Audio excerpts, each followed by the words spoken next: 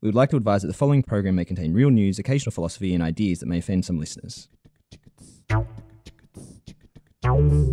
This is The Future This Week. On Sydney Business Insights, I'm Sandra Peter. And I'm Kai Riemer. Every week we get together and look at the news of the week. We discuss technology, the future of business, the weird and the wonderful, and things that change the world. Okay, let's start. Today on The Future This Week, selling privacy for good measure and automated advertising poetry. I'm Sandra Peter. I'm the director of Sydney Business Insights. I'm Kai Riemer, professor at the Business School and leader of the Digital Disruption Research Group. So, Sandra, what happened in the future this week? Well, it's the 10-year anniversary of the global financial crisis, and we're going to revisit that and try to think about how we measure whether we're better off now as an economy or not. But first, it's going to be privacy. After last week's Apple event where the new iPhone models were announced and the new Apple Watch was announced, of course, this week a slew of articles analyzing various aspects of the new announcements came out. And we thought that as today is the day that the new iPhones are arriving, we should have a look at a different angle of the new iPhone stories. So our first article comes from Fast Company. It's titled, "Forget the New iPhones. Apple's best product is now privacy." So an interesting take that allows us to have a closer look at a topic that's been in the news from various angles over the past couple of years, actually, and that is privacy. So the author, Michael Grothaus, sets out to describe how he is often asked by friends which laptop or which smartphone to buy, and he doesn't disguise the fact that he's big into Apple products. As are we, and I think we should disclose that on the podcast. Yes, and so the author makes it clear that for a long time this has been because of the design of the products, the way in which software and hardware are built as a unity, and they're really good quality and they're usable and all the rest of it. Increasingly, the reason that he gives is that Apple has taken a very rigorous approach to protecting consumer privacy. So before we have a look at the big picture, and indeed we're going to bring up a whole bunch of articles from this week that look at various aspects of privacy, let's have a very quick look at what Apple has done in this space. So let's remember we're looking at the features of Apple products at the time where most major corporations, companies like Facebook, Google, Microsoft, Amazon are tracking pretty much everything about us, and much of it without us actually knowing just how prevalent this is in our digital lives. Apple has taken a completely different approach. User privacy protection has been at the core of Apple's thinking way before Tim Cook's leadership. This was a big part of what Steve Jobs envisioned for the company. But it has really been over the last few years that it has made Apple products standout products. So the author goes on to say that given Apple's track record, and we'll have a look at a few of the initiatives and features in a moment, Tim Cook, the CEO, hasn't said or done anything that makes me think his claim that privacy is a fundamental human right isn't sincere. And this, of course, comes off the back of the recent FBI Apple saga, where Apple famously refused to unlock a customer's iPhone or include in its source code a backdoor for the FBI or government authorities to break phones, even in cases where criminal or terrorist activity was suspected, saying that privacy is at the heart of what the company does and there is no case for compromising it in any way. So over time, Apple has made it increasingly harder for third parties to actually access any of your data. The Safari browser was the first one that would block third-party cookies. These are the things that track your activity over the internet. They went a step further then by implementing things like the intelligent tracking prevention, which means that advertisers cannot follow your movements around the web. Apple has also banned a lot of third-party developers from putting their apps on the App Store if they are using them to log your activities around the web. A famous case was when they forced Facebook to remove their VPN app from the App Store. Which was quite a concerning case, given that this app called Onavo was found to actually track everything a user does, where they browse, and then submit that data to Facebook. quite concerning given that a VPN is usually used by customers to be private in their browsing, here used by Facebook to actually make it easier for the company to track customers. So this one was banned by Apple. And in terms of the prevention of user tracking for advertising purposes, iOS 12, the new operating system version released just this week for iPads and iPhones, has shut down one of the last strongholds of cross-site tracking, which is to prevent Google and Facebook to track customers across sites that have the like or share buttons embedded. With this feature, websites would allow Google and Facebook to actually monitor and track what users were doing on these sites. So the website operator obviously benefits from having the content shareable, which means it increases their reach when users or customers can share content with one click. But that comes at the expense of Google or Facebook learning everything that a customer does. So Apple is now preventing the tracking of users across those sites with the new operating version. And of course, they've also made changes to their hardware to further increase privacy. For example, they made changes to the microphone so that you close the lid on a laptop. The microphone is physically disabled, preventing snooping or listening into conversations that people might have due to hacking, but also storing the fingerprint or face ID data for unlocking the iPhones on a chip on the actual device, not transmitting that to Apple's servers. So all of these technologies are rolled out to assure the customers that Apple takes privacy seriously. And it is quite significant that Apple can actually afford to do this. The rise of tech companies as the biggest companies in the world, whether we're looking at the US and companies like Apple, Microsoft, Google, or whether we're looking at places like China with Baidu and Alibaba and Tencent, most of these companies have risen on the back of user data and the ability to monetize that data or to exploit that data for their products and services. But Apple is in a unique position that the business model doesn't have to rely directly on monetizing such information. Apple makes a lot of its money, and it was the first company to reach $1 trillion by selling physical products. And also its services and content that it sells through the App Store, the iTunes Store, and obviously Apple Music. So because its business model doesn't rely on this customer data and on breaching that privacy, it can actually afford not only to grant you that privacy, but also to actively block companies like Facebook or Google that are built around such advertising models from accessing your data. And we have previously discussed the idea of the fiduciary mode, the idea that companies who monetize the services that they offer to their customers rather than earning a living from third parties such as advertising have an advantage in the long run because they don't have to serve different stakeholder audiences and thereby risk compromising customer service in the process of optimizing advertising revenue. So this takes us to a bigger conversation around privacy. I think for the past year and a half, 2 years, we've increasingly seen stories that have put privacy at the center of not only the business model of many of these large organizations, companies like Facebook and Google, and we remind our listeners of the entire Cambridge Analytica saga that revealed not only how such business models rely on breaches of privacy, but also how these seep into every aspect of our social lives, of our democratic lives, and so on.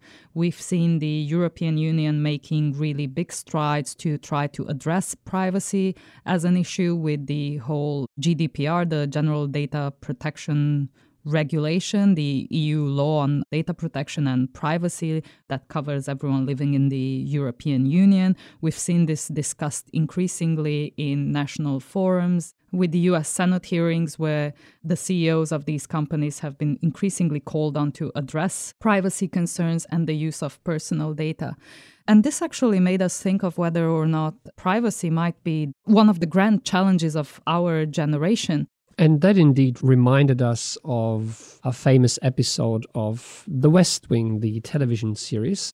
The West Wing has been known for being ahead of its time in its understanding of political issues and social issues that would confront the American people, but also society at large. For example, foreshadowing the election of the first non-white president, portrayed in the series in the form of Latino candidate Matthew Santos, obviously modeled on the race of Barack Obama for government at the time, but therefore foreshadowing the Obama presidency, which came after the television series aired, but also being prophetic in a few other issues.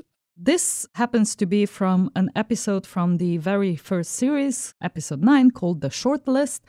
And we want to highlight to our listeners that this is an episode that aired in 1999. And we just want to let that sink in for a moment, because this is when Google was moving out of a garage. It was almost a decade before Facebook came to the table. It was almost a decade before the first iPhone, before Twitter, before Facebook. So really, really well ahead of its time. And in the episode, the West Wing team are vetting candidates for a Supreme Court seat. And the candidate in question has made certain statements about privacy. And here's the character of Sam Seaborn foreshadowing the age of privacy. And it shows that the writers used a deep understanding of developments in Western society to base their series on. So let's hear from Sam Seaborn. 20s and 30s, it was the role of government. 50s and 60s, it was civil rights. The next 2 decades are going to be privacy. I'm talking about the internet. I'm talking about cell phones. I'm talking about health records and who's gay and who's not. And moreover, in a country born on the will to be free, what could be more fundamental than this? It's indeed an interesting thing to contemplate, because everybody seems so surprised today about the fact that privacy would take such a central role. But here are people who almost 20 years ago discussed that this would be, as much as the 50s and 60s had been about civil rights, for instance, this should be the age of privacy. And we're seeing this debated in various societies along various lines. For us, it's around surveillance capitalism. It's around business models built on exploiting user data. We're seeing different conversations emerging in places like China around large-scale social engineering, around other ways to infuse society with data-based decision-making. So as we said at the very beginning, it has been a week for privacy, but so is every other week. So for me, what is really interesting here is not so much how surprised everyone was about Cambridge Analytica and the hysteria in the wake of what we learned about how Google and Facebook treat our collective data and the possibilities that they have in tracking our behavior across the internet, but the fact that we have all willingly participated in giving up our privacy in a slow but steady process towards more convenience and nice features that we were given, that were on the one hand made possible by the collection of data, or on the other hand were free to use where we paid with our privacy. And while we, cognitively might have an understanding of what happens in our day-to-day lives, it's just so enticing to use these features and to adopt these convenient technologies that overall and over time, our personal privacy has been compromised at a large scale. So it is all the more significant that Apple at the same time has built up its privacy-based services and has built more and more privacy measures into their technologies, which seems to be anachronistic, seems to be against the flow of where everyone else in the industry was going, but seems to be more and more an important business decision that serves them to now position themselves as the alternative that does not require you to compromise your privacy.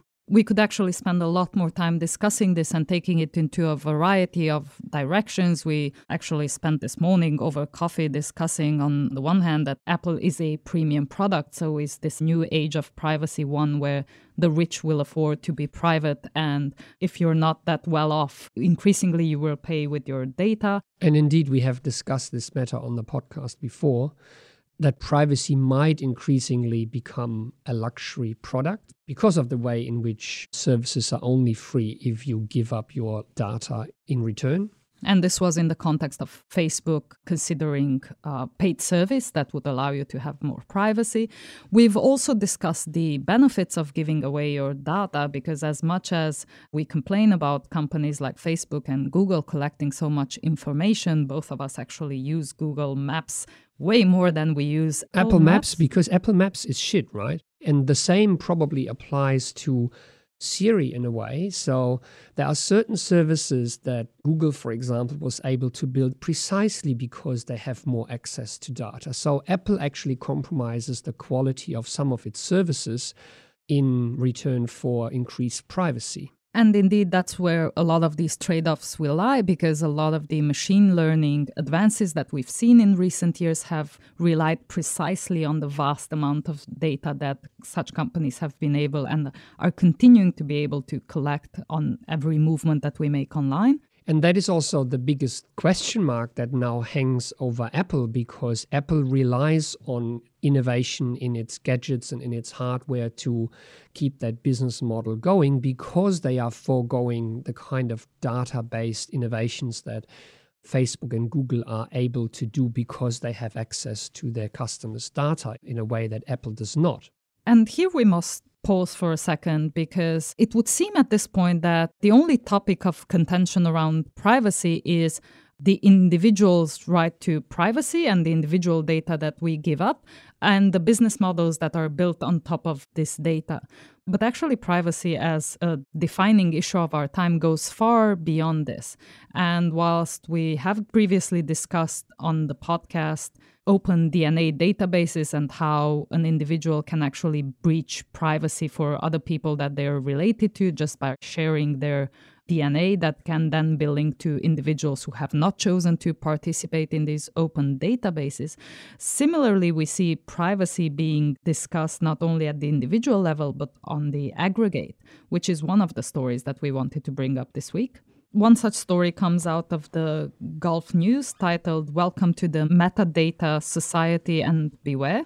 And we want to point out that Gulf News is a collaboration between the New York Times and one of Germany's largest independent newspapers, the Süddeutsche Zeitung. The article is written by Adrian Loeb, who's a German journalist with a background in political science. And he takes on the topic of how data not only tells us a lot about our collective behaviors in society, but indeed shapes the way in which society behaves.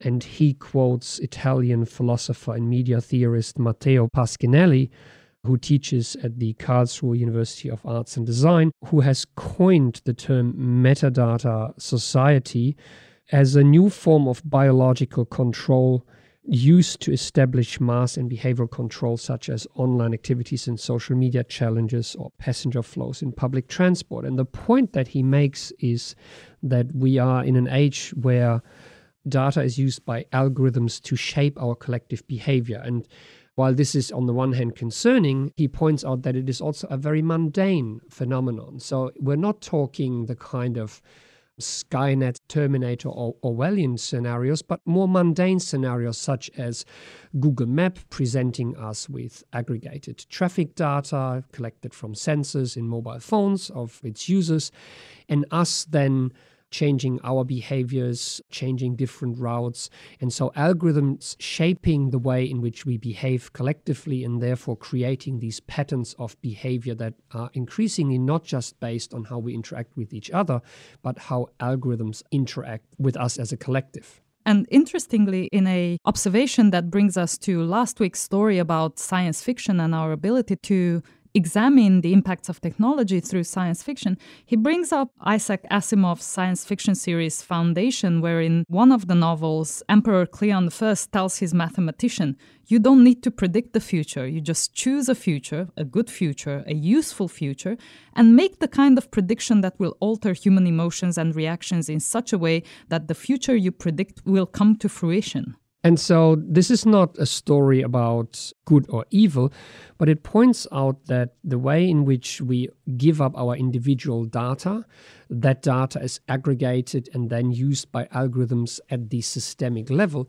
allows us to shape behavior in those systems for good or bad, because we could envision a lot of scenarios where this can be used to smooth traffic, to lead to more sustainable use of resources, or indeed for fighting crime. And there was another article this week that we only want to briefly highlight, which touches on a topic that we also have mentioned before, and that is the way in which DNA databases, the way in which more and more people upload their DNA sequences to these public websites, are increasingly being used to solve old crime cases. So again, highlighting the fact that we don't actually have very good ways of thinking about privacy because we're still thinking about privacy as an individual right, and we still see privacy decisions as something that is made at the individual level for the same individual. And as we've seen with the last two stories, on an aggregated level, privacy and its implications look actually quite different. Be it in the ways in which an individual's DNA information, for example, can have implications for their wider work of relatives and people who are related to that person,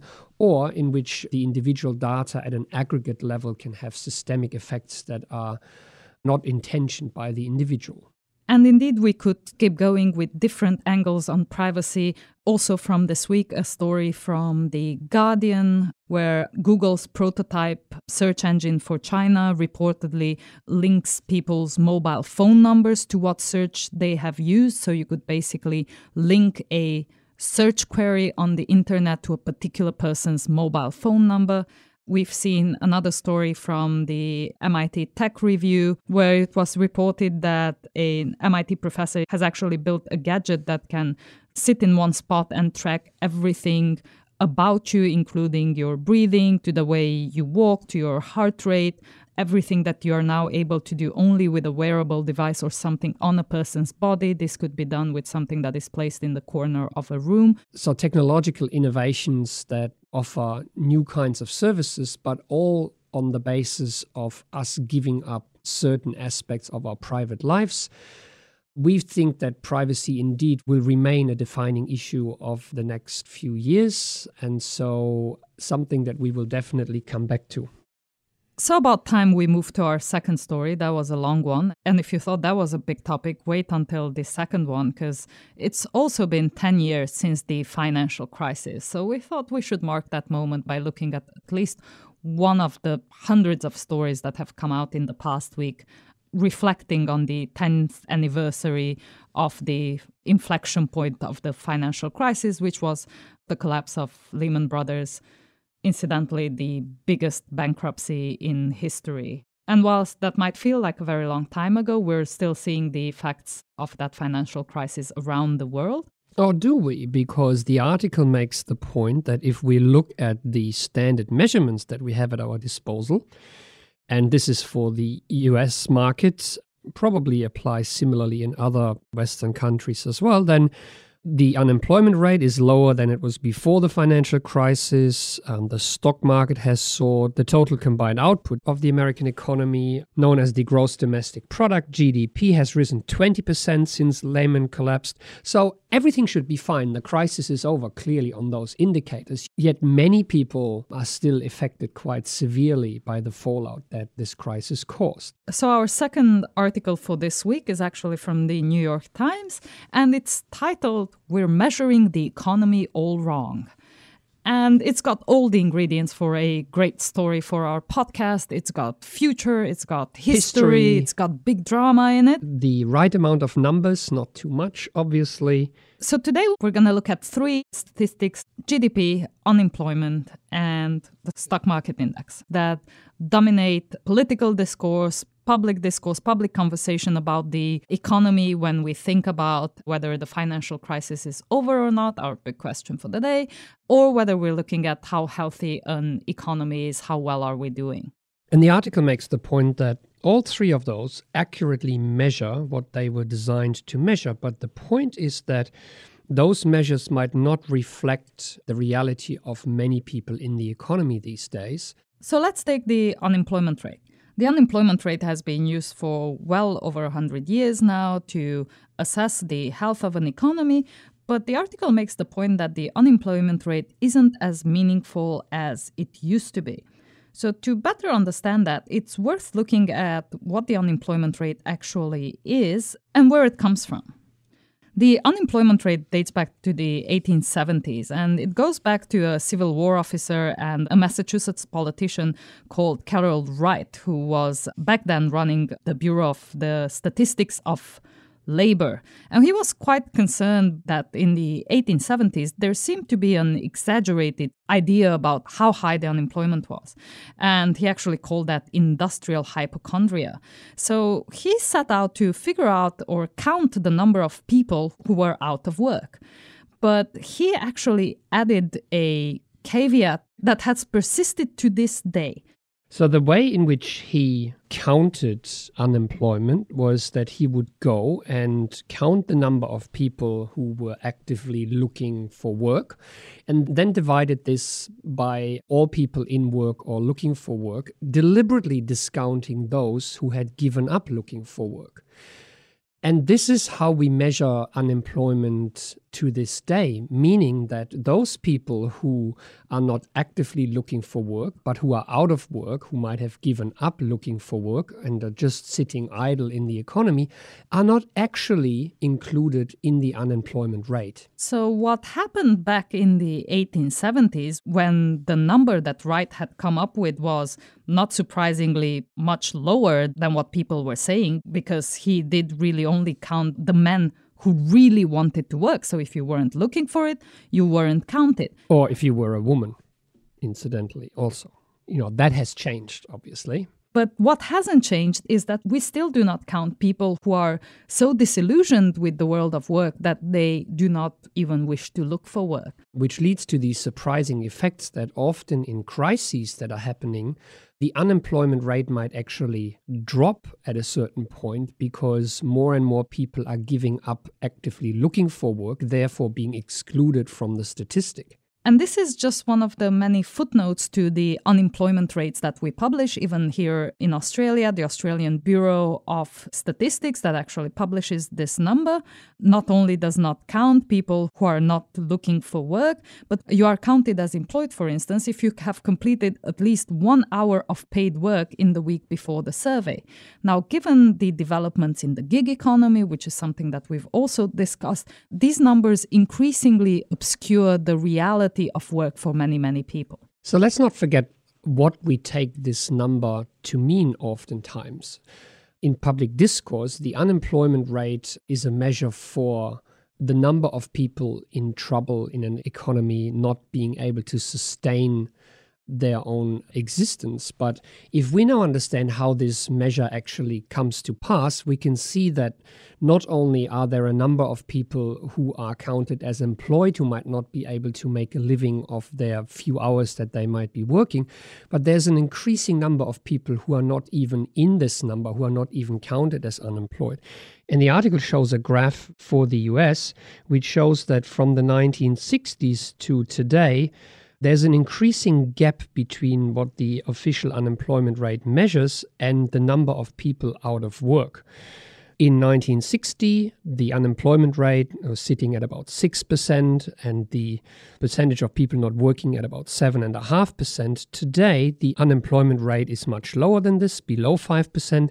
But the number of people not working sits as high as 15%. So increasingly, this is not a good measure for the reality of working people. So whilst in Australia, the Australian Bureau of Statistics has tried tackling some of these issues by conducting a number of different surveys that they associate with the unemployment numbers, the characteristics of employment surveys, for instance, which tries to give you a lot more information about the people that they survey. Unemployment seems not to be an adequate measure for assessing whether or not we are better off since the financial crisis. And unfortunately, the other measures don't seem to fare much better. And while we don't have to discuss these in as much detail, it is increasingly clear that the total output of an economy and what the stock market does reflects less and less the reality of most people in an economy. And the reason for this is inequality. It is increasingly fewer people who benefit from a rise in stock market or an increase in economic output because less and less people, percentage-wise, actually benefit from those increases. And that is a measure that is particularly relevant to the US, where less and less people are holding the majority of shares. Now, that situation is slightly different in Australia because with the superannuation system, a much broader group of people partakes in any rises in the stock market. A similar reasoning actually applies for GDP, and inequality plays a large role here as well.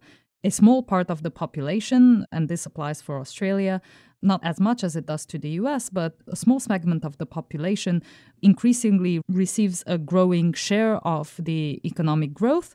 making GDP a similarly opaque measure that doesn't separate the share of national income that flows to the middle class or the people who are not so well off versus the very rich.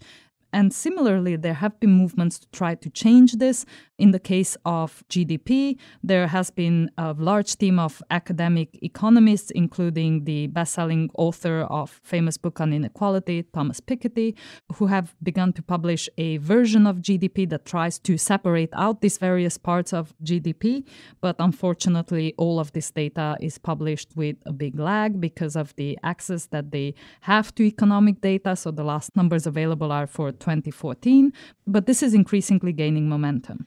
So there are essentially two ways out of this dilemma. One is to amend or make more detailed some of the existing measures, such as GDP, and account for inequality, so measure the share of GDP by income bracket. Similarly, we can do this for gains in the stock market to see who actually benefits from those rises by way of share ownership, which then exposes the way in which inequality works to skew who benefits from economic growth over time, or to go to a whole set of new measurements to apply to the economy. And one such set of measurements has come from the United Nations in the form of the Sustainable Development Goals. The problem with these alternative measures is that there seems to be no agreement on a concise set of measures, because currently, for example, there are 17 of those Sustainable Development Goals. Each one of those could come with its own metric. And there's something to be said for having concise measurements such as the unemployment rate or GDP. And this goes to the heart of the question we started out with, whether or not the financial crisis is over and are we better off? All of these new measures actually reflect our struggle to define what success really is. How do we measure how well we're doing? GDP, for instance, only measures production. But should we be looking at things like obesity and diabetes? Should we be thinking about poverty, about collapsing fish stocks? All of these ideas about capturing a wider range of experiences and a wider range of well-being factors are translated in these many different types of goals and attempts to define in a progressive society, what do we really care about? How would we know whether we're better off? And that's not just production, but it might be economic opportunity, it might be health, or it might be things even like physical safety. So we leave you with the insight that both GDP and unemployment rate were invented as political constructs in reaction to two big financial crises, and the insight that we are in desperate need of new measures that reflect in a better way the reality of most people in the economy today, but also the fact that we are living in a world of data abundance. So we have the ability today to measure all kinds of things, which then stands in the way of deciding on which one of those many measures might actually be the right one. But this is a discussion that is happening now. And now for something completely different. Robot of the Week. Our robot of the week comes from China, and in particular Alibaba's digital marketing arm, Alimama. And it is a digital robot, a bot that writes copy, one-liners that describe listings on the Alibaba shopping platform. This week's robot is actually the world's most prolific writer. It writes 20,000 lines of ad copy per second. Per second. So Alibaba's an e-commerce giant, and what this bot does is it gives you the descriptions of things you might want to buy on Alibaba. And remember, on Alibaba you can buy pretty much anything from toothpicks to luxury yachts. Each item has a short headline, and this is the bot that actually writes most of those headlines, and they're based on keywords, on analysis of other taglines, of pictures, of images, of text. Imagine you are listing a product on this platform, much like you would list something on eBay. You prepare your listing and you need that one-liner that will appear in the search results to give your product the right exposure and gets people interested in buying what you have listed.